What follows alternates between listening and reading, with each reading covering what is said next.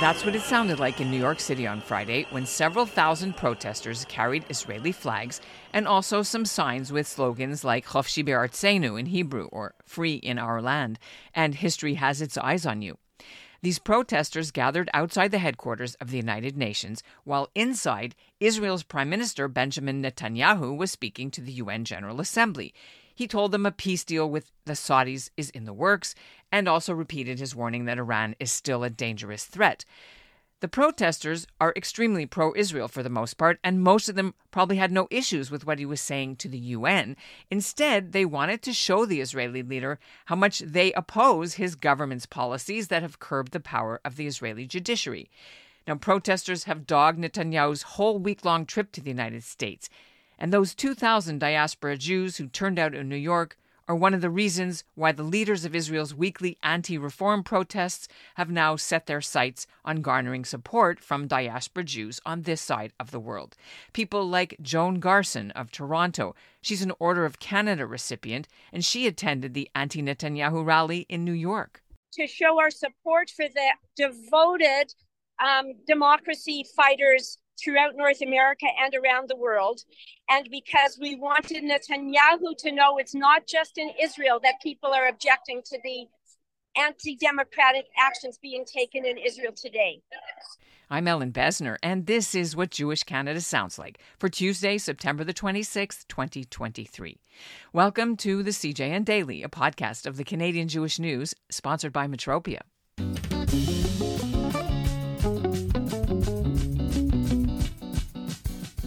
On today's episode, you'll get a sneak preview of an event set for tonight, September 26th, in Vancouver.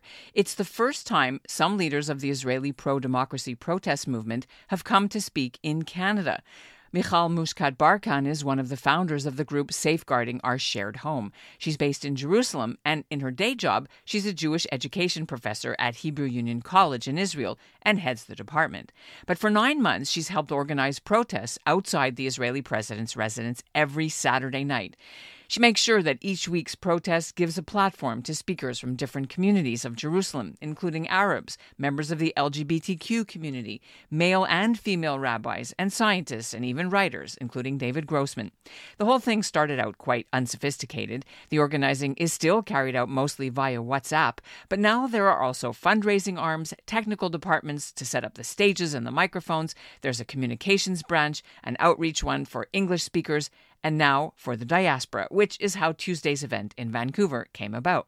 And joining Mushkat-Barkan on the visit will be Ora Peled-Nachash. She lives on Kibbutz Ramat David outside Haifa. She's a computer engineer by trade. She was the first woman to graduate from Israel's Naval Academy and the first woman to serve on an Israeli missile ship.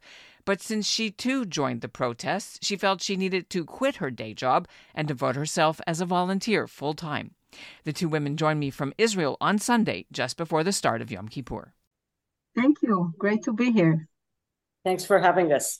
And I guess the reason we're speaking to you, of course, is that this is Erev your trip to Canada, as well as Erev Yom Kippur.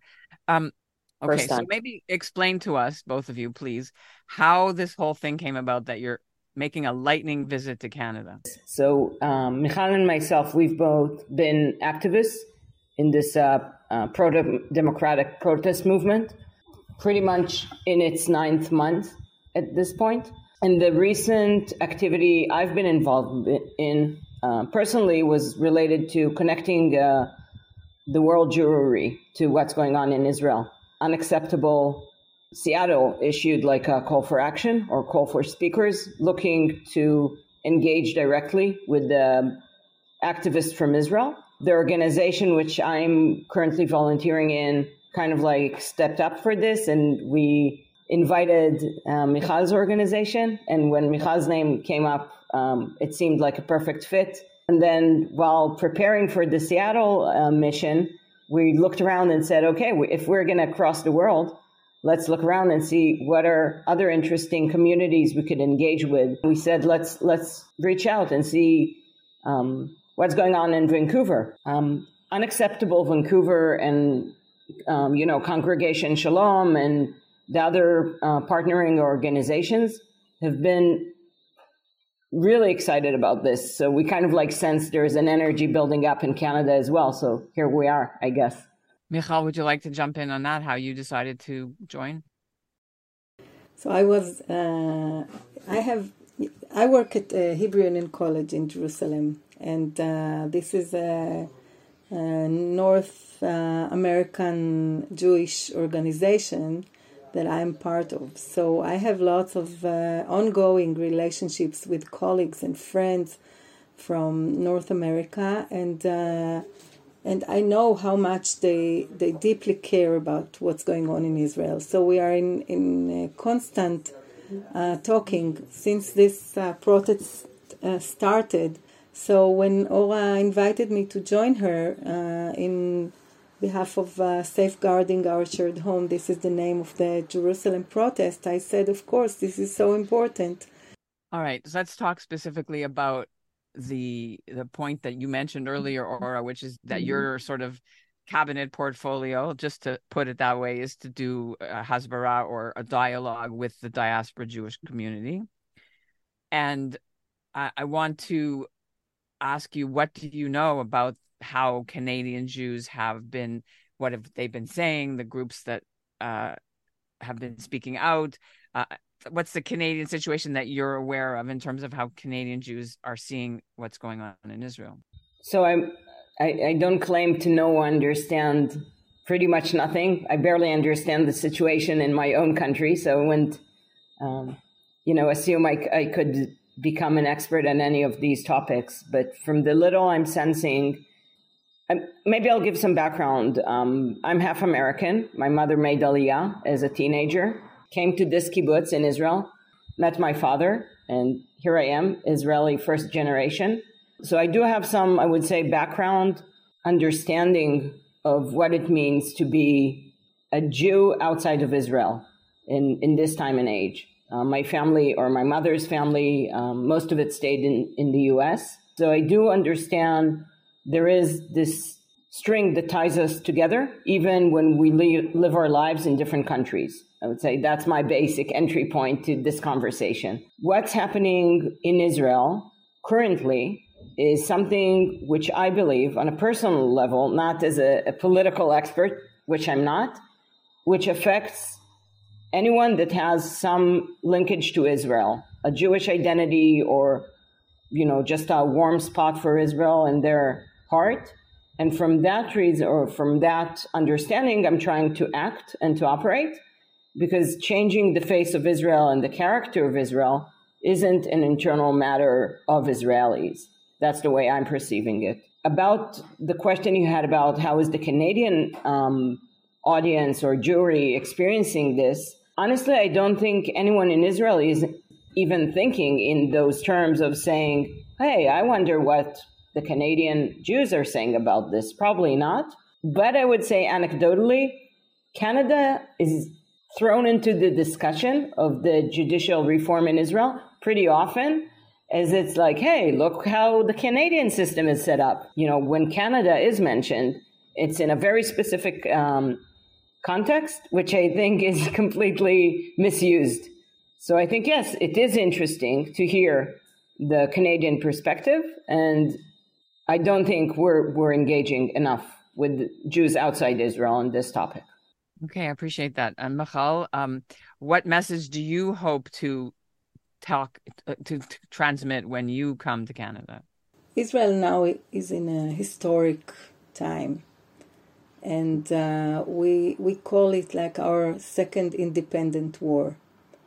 We're fighting for the future of Israel, and I think that lots of the Jewish Canadian people do care about Israel, and in many ways, not all of them in the same way. There are people who believe Israel is their homeland and they believe everybody should make Aliyah. Some of them are Israelis that just left Israel and want to live in Canada. And some others are liberal Jews who for many years felt kind of a rift that is growing between their beliefs and the solution, the political solution, and the end of our struggle with the Palestinians, and they don't agree with our governments. So the ways that they are tied to Israel had changed over the years, and the liberal community went really to be critique, and some of the liberal Jewish felt bad about being critique about Israel. How can they care about Israel and being critique to Israel? And some of them just gave up and said, okay, never mind, I don't care anymore about Israel. So I guess that my message is that now it's the time to do care, and even more if you're a liberal Jew, because what we need now in Israel is that all of us will think together about how Israel needs to become again the democratic and Jewish state that we're all dreaming about. And I think that this is the time for all of us to fight for the future of Israel. Are you also looking for some financial fundraising while you're here too, from the Canadian community, the Jewish community? I want to say that since the beginning of this protest, we're all the time looking for support, basically and mainly from the people who are coming to the demonstrations. Every week, every WhatsApp, we ask people, we're all volunteering, but if you want this to be vocal, if you want us to put advertisements, if you want us to continue doing the protest, you should donate. And people are donating. So I think that, of course, we look to for support for this, because this doesn't have any support, of course, from the government, and it wasn't there before. It's a kind of a new thing that we all started volunteering, and we do need the money to increase the impact. We're coming because we need inspiration, we need partnership, and we need help to learn about building a liberal Jewish community, which is more pluralistic than it is now. Israel is falling behind, the Canada for sure, probably the US, probably some other countries. That's my assumption. Maybe I'm wrong there, but I think there is much more to be shared across the two nations or the two borders than just funds. It's not just about the money. I think it's more about the deep partnerships. And really, I think my number one purpose of this mission is to create awareness and engagement. I want to ask you about there's sort of 3 or 4 camps in Canada. One is the right-wing Zionists that say you shouldn't be criticizing Israel in public because we don't vote there, and it makes things worse when the world sees Jews criticizing Jews. That's one camp in Canada. Then there's the camp, more the liberal camp, where you were mentioning, which has been very vocal, and the leadership of many of the Jewish mainstream main lobby organizations have been taking a much more muted approach, a much more wait and see, calm.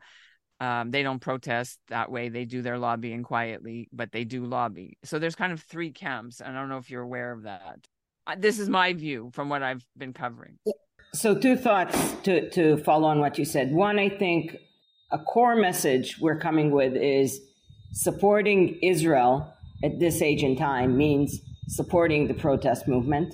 That's one. So we completely acknowledge the complexities and, the tradition of not speaking up against Israel in public, not criticizing the things Michal mentioned. The second point was around speaking up, right? I think the question is, okay, we understand community leaderships. I live in a community. It's really hard as a community to voice or to take a stand, because it's always like the risk of excluding people that aren't viewing the events the same way. But I think for those not taking a stand yet, a really guiding question could be, what needs to happen? What are your red lines? Like, in what terms of course of events you as a community leader would say, okay, enough is enough.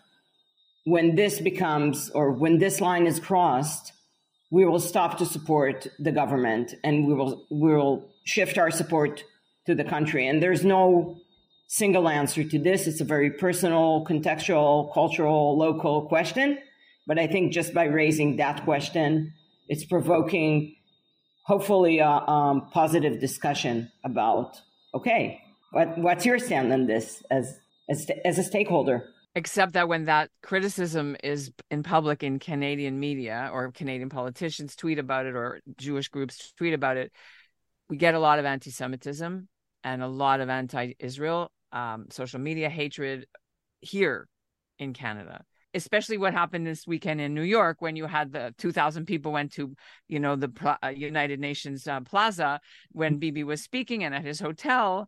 And people point to it and say, you see, even the Jews hate the Jews. So we, the pro-BDS, even Bibi was saying, you're siding with the anti-Zionists, with the terrorists, with the BDS, with the Iranians. So there's that whole balancing act that diaspora Jews have to face, which you guys don't.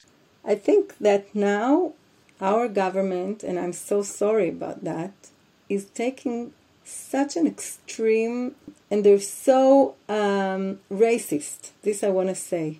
And they're so not fighting for equal rights of people who live in Israel. So I want to say, okay, they were elected. But now, if someone supports them, I think it increases the hatred for Jewish people for being really so racist. It helps the BDS. I think this is really what they want to see. This is what they've been saying about Israel all the time, that Israel is always racist, and I think it wasn't right. We need a lot to fix in Israel, but to say that we are racist and we are apartheid, this is not the truth. So now is the time to say to our government, look, we really love Israel, we care for Israel, but you can't work. You are working now for the BDS if you're giving such an extreme policy. The way that Bibi talks at the United Nations is not the way that he acts inside Israel, and everybody should know that.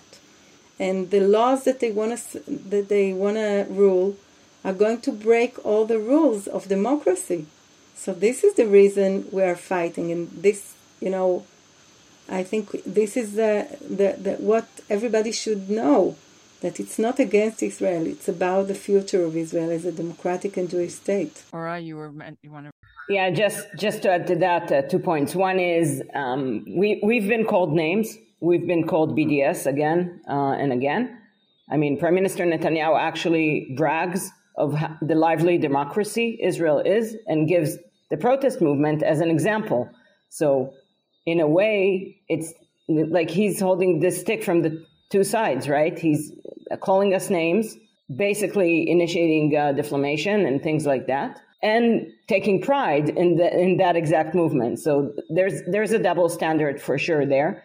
And the second aspect is, I don't know how many people in Canada know this, but Netanyahu hasn't interviewed for Israeli media, like I would say open Israeli media, not his own channel, home channel on television, since he got elected. And the only interviews he gives are in English. So basically what's happening, he's moving the entire arena to the global arena. So are we supposed to leave, the plane open for him to set the narrative and for him to tell the story of what's going on in Israel?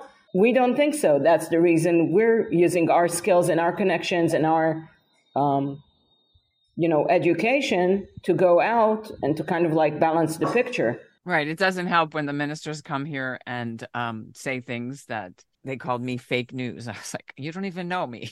And they wouldn't give me an interview. Take that as a compliment. You're independent. They're striking an attack. We won't get into the whole media reform they're trying to do, but basically they're striking an attack on any independent voice in the country and outside, apparently. We need our partners in Canada and all over the world to ask Bibi to be chad b'peh, chad b'lev, to say the same things here and there, to demand from Bibi to be a person who do care for the future of Israel as a democratic state, and not just to talk differently when he is abroad and not to talk with us when we are home. I wasn't aware of that, so that's an interesting fact. I know he spoke to Lex Friedman and CNN and Turkey and all these, outside media, but not to us. I've been asking too. I want to turn the conversation to Yom Kippur and the future. Nothing's happening until October 15th when the Knesset comes back. Tell me what the future in the next few weeks will look like from your organization's point of views. Are there going to be continued weekly protests? How do you navigate the holidays? What's next for you guys? So we did protest yesterday against the president's home, which we do every week for almost 10 months. And we spoke about 50 years to the 73 war. And we had a person who was injured, really bad, serious injured in his brain. And he talked about his lessons from that war.